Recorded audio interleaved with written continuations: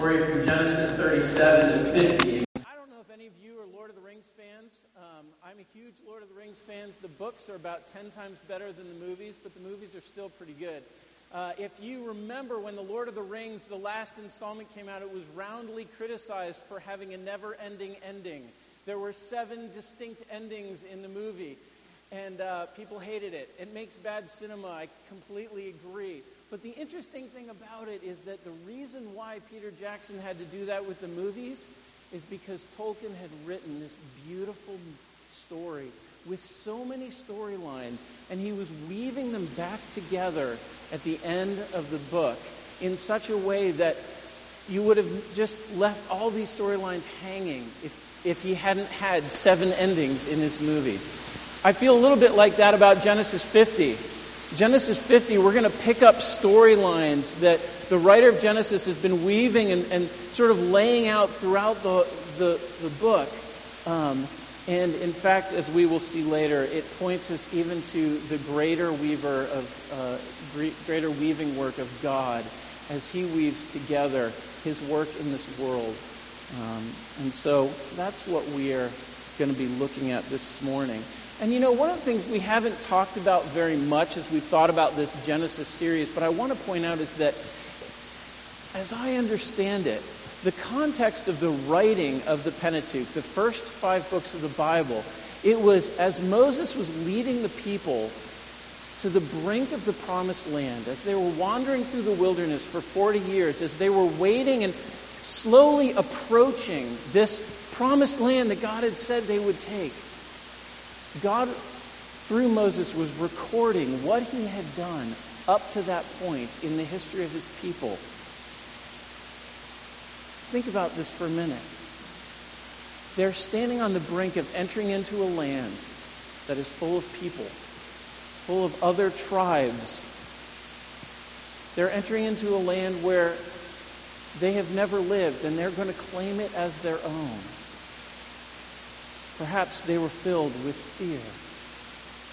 Perhaps their minds were captured by this question: will God be good to us as we go across the Jordan? I wonder if that's a question that we all ask. Different places, different times in our lives, we ask, is God really going to be good to us? Why do we ask it? Well, it's not hard. Open the page on CNN and what will you see? Well, there's racism in Ferguson. There's Ebola devastating West Africa. There's civil wars in various countries around the world, and so on and so forth. We live in a world where there's lots of suffering and pain. But my guess is that that's not the most powerful argument for most of you. Probably for most of you, as it is for me as well.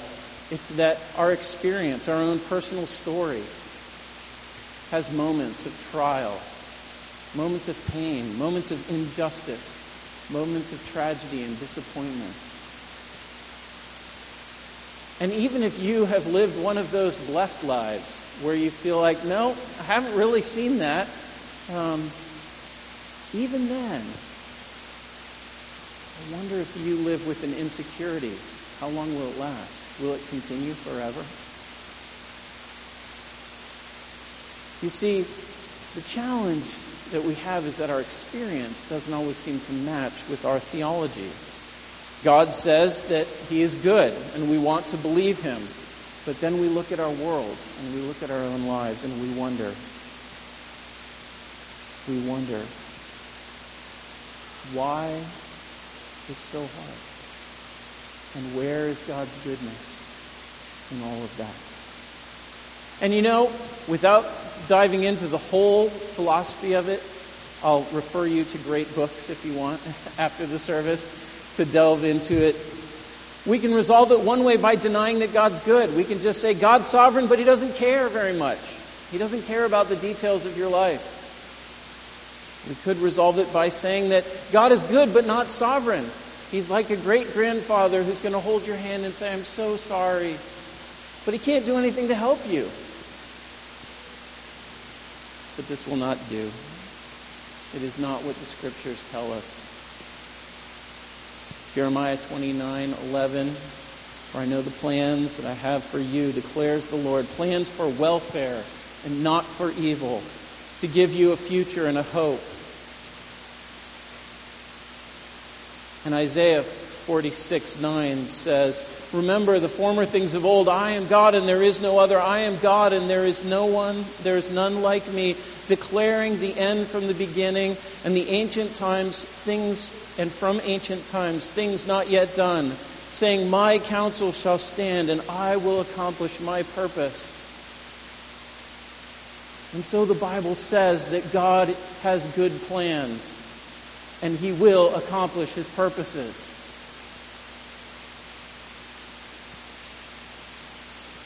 But it's hard, isn't it? When your best friend in high school decides that you're now the target of her mockery. And you watch the self-destructive patterns of a loved one spiral down. When that thing you'd hoped for, a spouse, a job, an opportunity, snatched out of your hands, and an untimely death rocks your family. As you are worn down by the wearying battle, depression, chronic pain, slow, painful tearing apart of a marriage relationship. How is God good in these times? Will God be good to us? This is what our passage is about this morning. As we end the book of Genesis, we see God drawing together these strands of His story to answer the question, will God be good? Will God be good to Joseph and his family? Will God be good to the people of Israel standing on the brink of the promised land? Will God be good to you and to me today? So, turn with me, if you will, to Genesis chapter 50. The page number is in your bulletin. I'm sorry I forgot to get it. Genesis 50. As you're turning there, we will see that in the first 15 or 14 verses of chapter 50, it's this record of Jacob being taken up into Egypt and being buried with a great train of Egyptian court officials and people. He's buried in the tomb of his fathers. And it leads us to verse 15, chapter 50, which is where I'm going to read from. We're going to read 15 through 21 as the central text today. So please read with me. When Joseph's brothers saw that their father was dead, they said, it may be that Joseph will hate us and pay us back for all the evil that we did to him. So they sent a message to Joseph saying, your father gave this command before he died. Say to Joseph, please forgive the transgression of your brothers and their sin because they did evil to you. And now, please forgive the transgressions of the servants of God, your father, the servants of the God of your father. Joseph wept when they spoke to him. His brothers also came and fell down before him and said, behold, we are your servants. Joseph said to them, do not fear, for am I in the place of God? As for you, you meant evil against me, but God meant it for good, to bring it about that many people should be kept alive as they are today. So do not fear. I will provide for you and your little ones.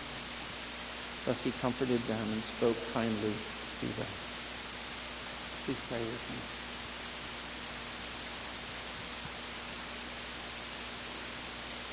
God, we thank you that you have not left us to strive to understand you in our own efforts. Lord, we thank you that it is not in our reasonable mind alone that, Lord, we know you. But God, it is that you have revealed yourself to us. You have shown us and told us what kind of a God you are. Lord, I pray this morning that we would be comforted. Comforted as we see you, as you truly are. And we pray in Jesus' name. Amen.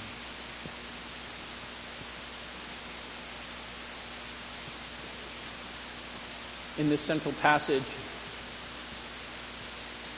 quite a story, isn't it? If you haven't been here, remember Joseph's brothers sold him into slavery long ago in chapter 37. God was with Joseph sovereignly through great trials and sufferings, and miraculously and sovereignly brought them back together years later, where Joseph was in a position to provide for and to care for his family. And in the middle of that, God worked not only provision for his family, but also reconciliation. God brought them together and brought, in fact, Jacob, his father, and his sons, and all of their families down to Egypt to live. And at the end of the story, Jacob, the patriarch, dies. And now it is his 12 sons who are left. And 11 of them are afraid. They remember the evil that they did. And even though Joseph had spoken words of forgiveness and pardon, even though he had demonstrated through his actions to them, they don't believe it.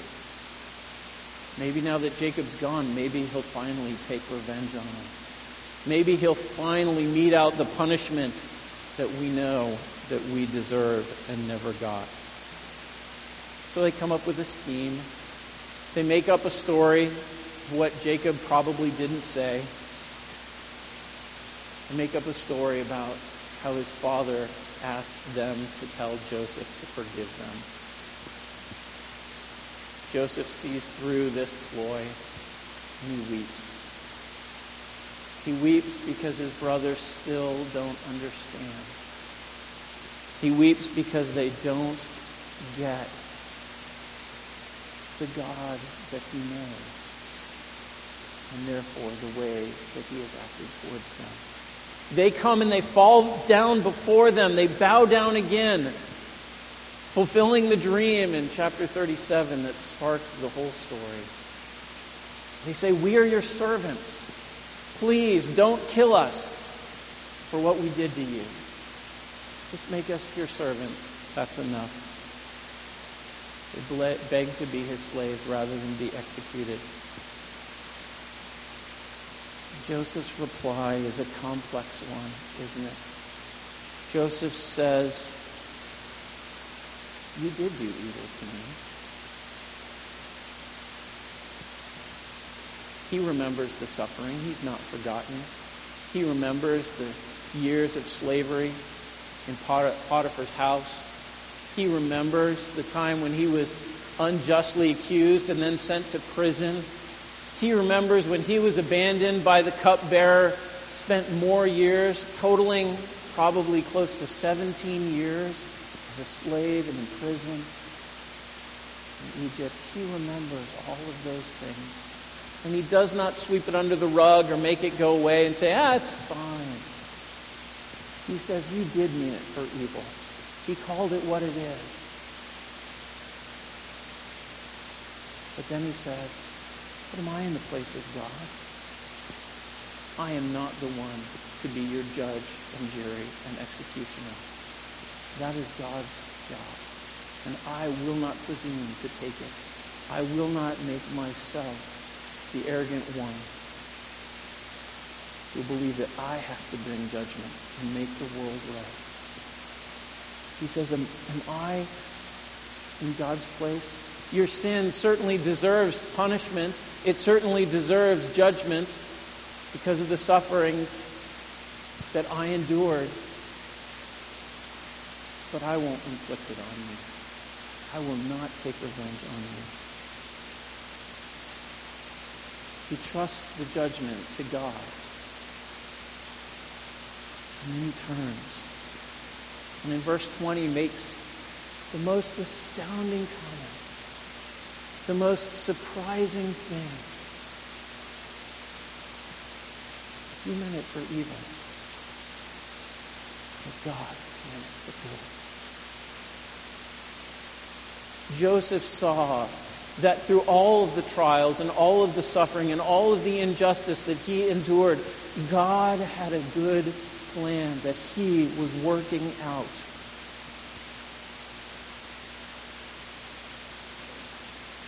What did that goodness look like? Let's remember this story.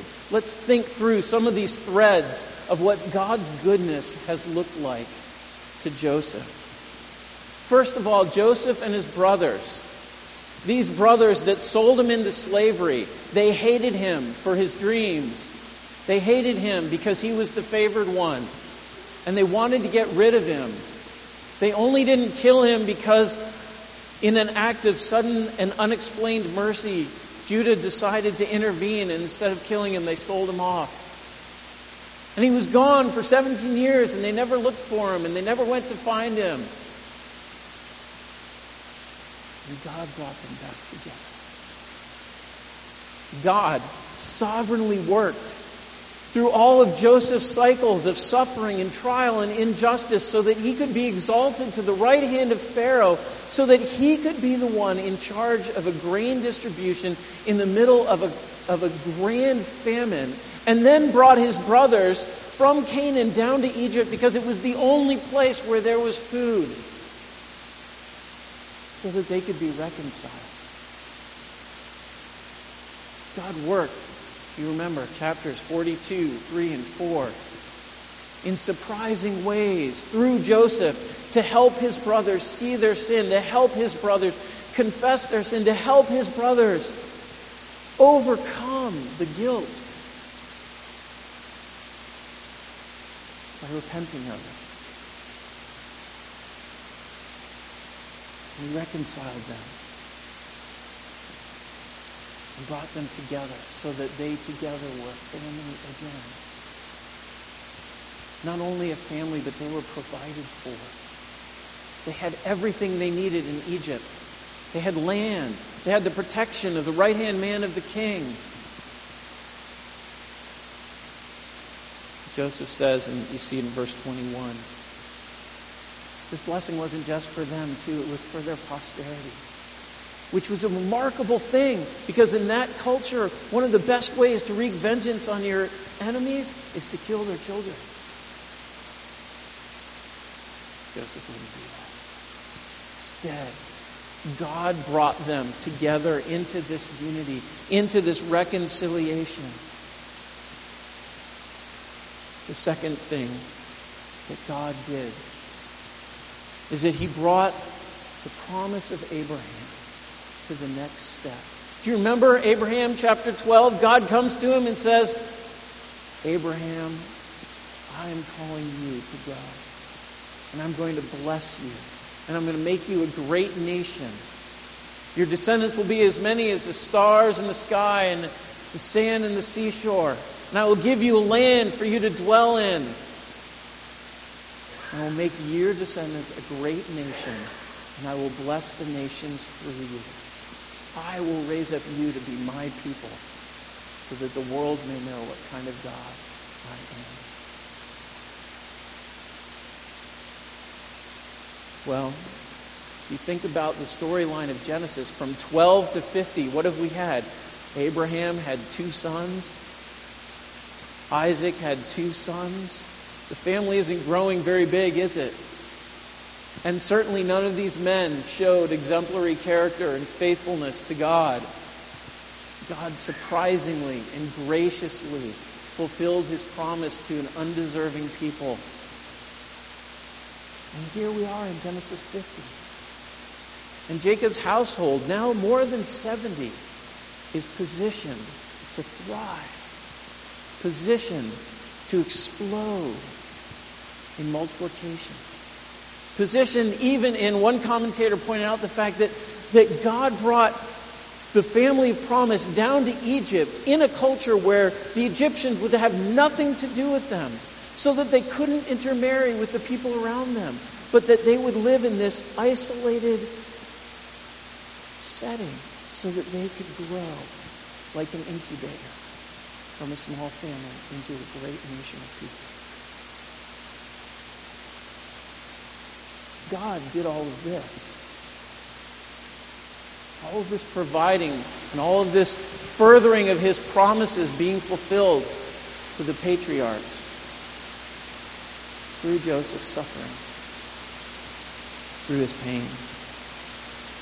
Not only were they blessed, but they were a blessing. Egypt consolidated its power. Egypt, through this famine, was exalted to the highest place in the nations. And the people of Egypt lived when other nations came to them for food because of Joseph. Because God, through suffering, had brought Joseph to this place where God would provide and be a blessing to the nations. Widen the lens again. Think about the Israelites standing on the brink of the promised land, looking in to where the Canaanites were, the tall men who scared all the spies 40 years before, wondering, but then remembering, how has God been good to Israel? Not only did God preserve the family of promise and take them down into Egypt, but by the time Moses is writing this, they've also been delivered. They've seen God work with a mighty hand. That they became a great nation, so great that they became a threat to the Pharaoh who did not know Joseph anymore. And then God came, and the book of Exodus is about God's powerful deliverance of his people. And the rest of the Pentateuch, all the way up to the beginning of Joshua, is God providing for his people, shaping them to be his people, teaching them what kind of a God he is through the law, providing for them as they wander in the wilderness and as they face various trials and enemies. God's goodness is all over the history of this people.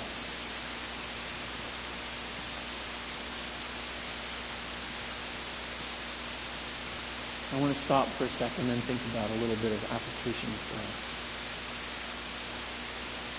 Sometimes when we, in a church setting like this, talk about God's goodness, isn't God good? And you're sitting there and you're going through a really hard trial. You're facing something that's overwhelming and painful beyond what you think you can endure. You think, that just sounds like happy talk. That's not real. Friends, I want you to think about Joseph for a minute. Joseph spent those 20 years in prison, treated as a slave, wronged and unjust. I think one of the challenges that we face in the trials that we go through is a question of perspective. We think that God ought to fix things now for him to be good. Joseph clearly didn't think that was necessary. God's timing is not our timing. And his greatest good for us is not simply alleviating the pain of our life in this moment, no matter how great it is. Joseph did not forget the evil and the suffering. He did not pretend that it didn't exist. He acknowledged it and looked beyond it to the goodness of God. As we're going through trial, may we have this perspective and be able to wait to see God's goodness. May we also do as Joseph did. May we focus on his goodness. May we see that every day there are things that are good about what God has done in our life. Every day God gives you breath. Every day there are people who love you. Every day, there's food on the table. And you know what? Even when one of these is taken away, there are other ones that are still there. I know some of you may not experience those three things I just mentioned. But still, there's God's goodness in your life. And even if you don't see it right now, even if you are in the place of Psalm 88 where darkness is my only friend, and you can't see any goodness in your current situation, stop and think and remember God's goodness in the past. He has been good to you. I have no doubt. It may be hard to remember, but see it all. Focus on God's goodness and not just the tragedy or the evil or the pain that you are facing now. That's what Joseph did, to be able to say, you meant it for evil, but God meant it for good. Friends, I want to say that there are times when we do lose sight of any goodness in this world. There are times when we think it would be better to not be here. But you know, the bedrock of the Christian hope for us is that the greatest evil ever in this world accomplished the greatest good ever in this world. Joseph spoke better than he knew when he said the words, you meant it for evil, but God meant it for good. Because he spoke without knowing the details of what God would do in the future. This is what Kyle read earlier from Acts, but let me read Acts 2:22 again for you to remind you. Men of Israel, hear these words. Jesus of Nazareth, a man attested to you by God with mighty works and wonders and signs that God did through him in your midst, as you yourselves know. This Jesus, delivered up according to the definite plan and foreknowledge of God, you crucified and killed by the hands of lawless men.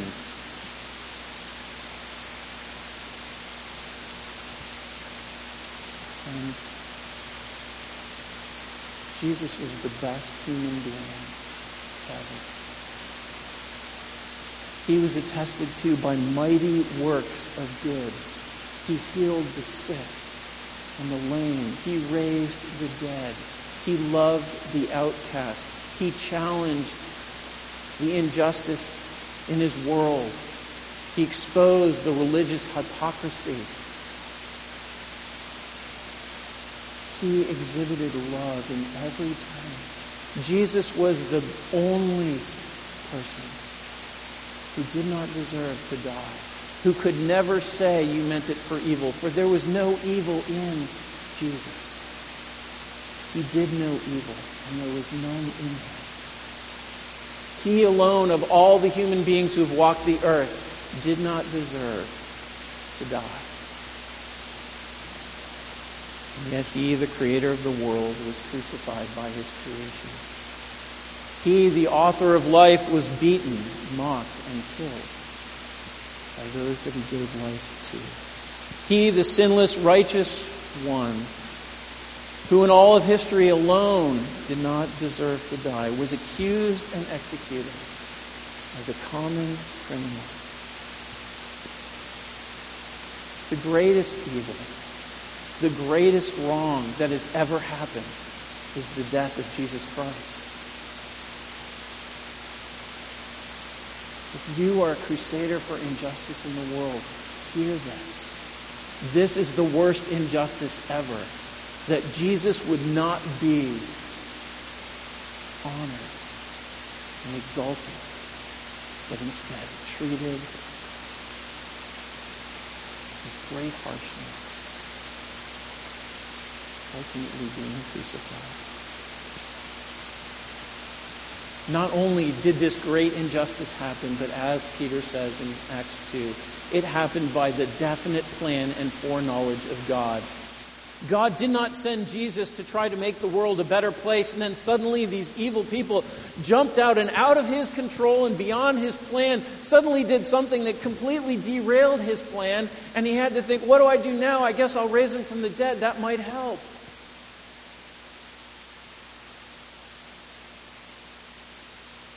From the very beginning, this was God's plan. And the Father and the Son agreed upon it before the foundations of the earth. And Jesus willingly came, forsaking the privilege of being God himself, humbling himself to take on human flesh, making himself a servant, and submitting himself even to the cross for us. For this was the greatest good. The greatest good that God would redeem for himself out of this fallen, broken world that deserves only judgment for the evil that's out there and the evil that's in our hearts. God wanted to bring something good. So he would redeem a people through the death and resurrection of Christ. What good is there for us in Jesus' death and resurrection? Let's think about it for a minute. First of all, we have forgiveness of our sins.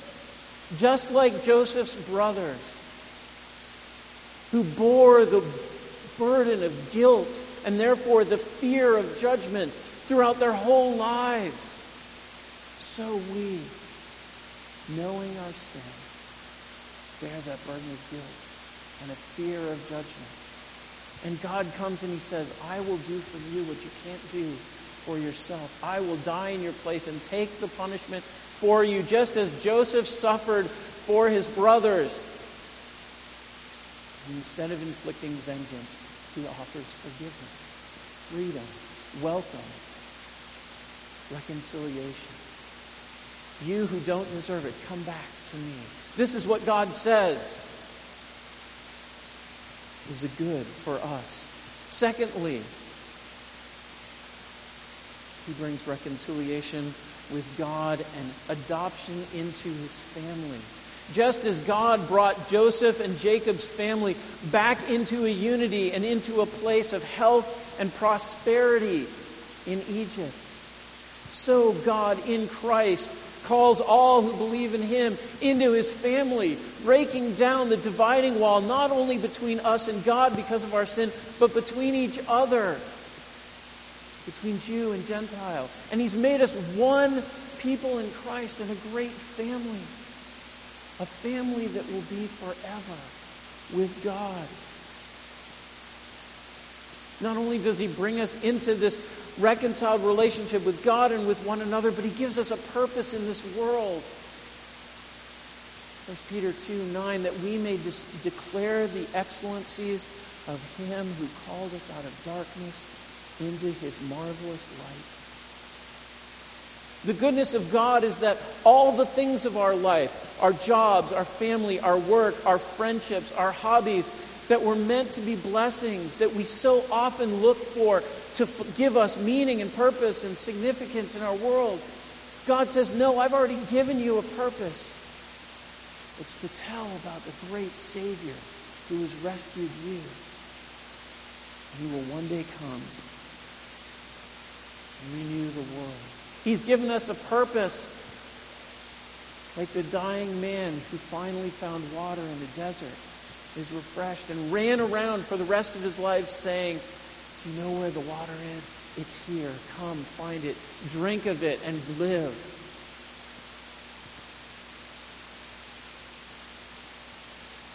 The goodness of God to us in the cross is forgiveness, it's reconciliation, it's adoption, it's purpose, and it's hope.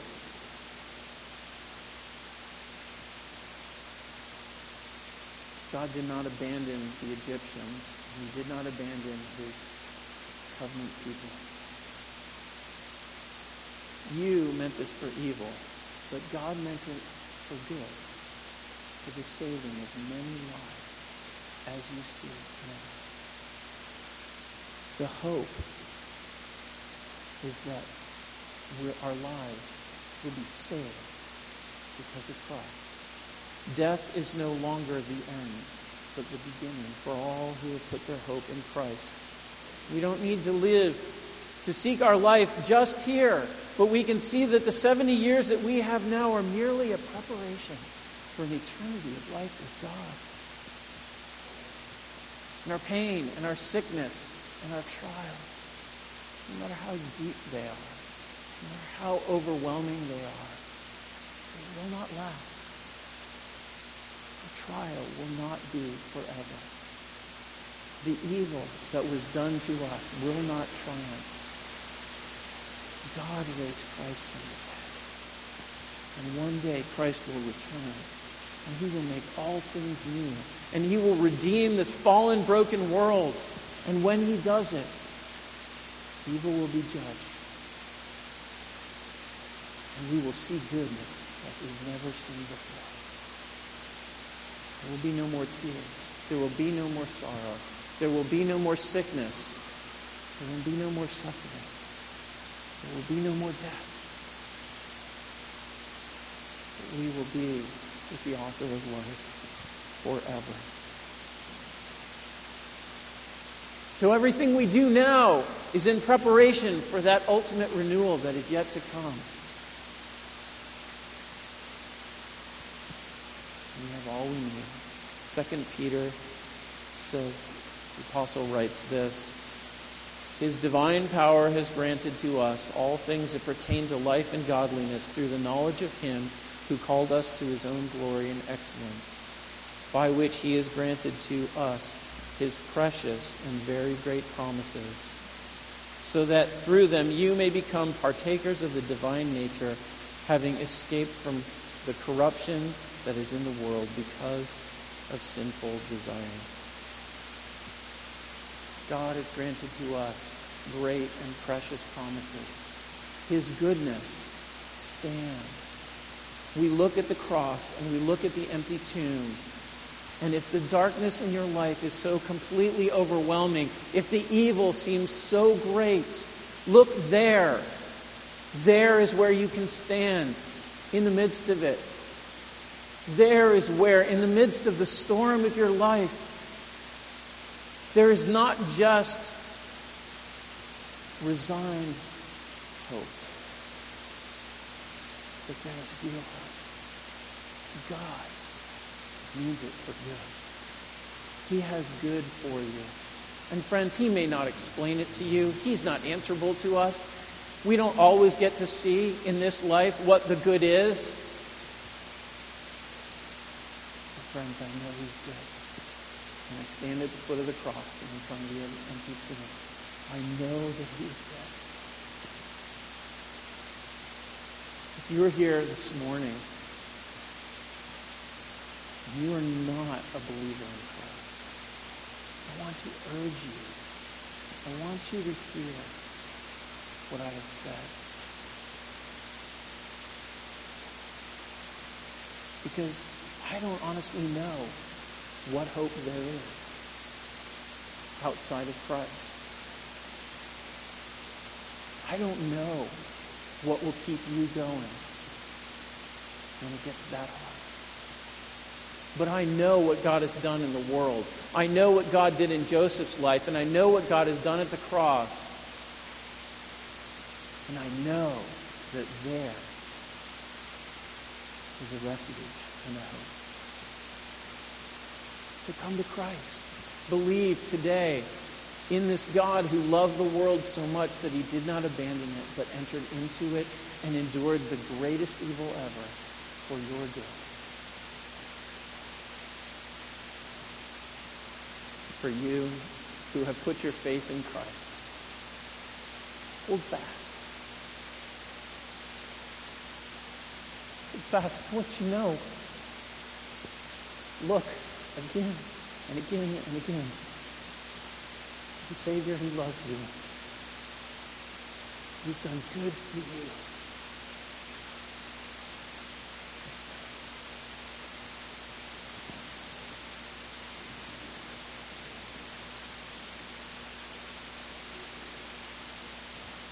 God, what love have you shown to us that you would die? What amazing grace you have shown to us.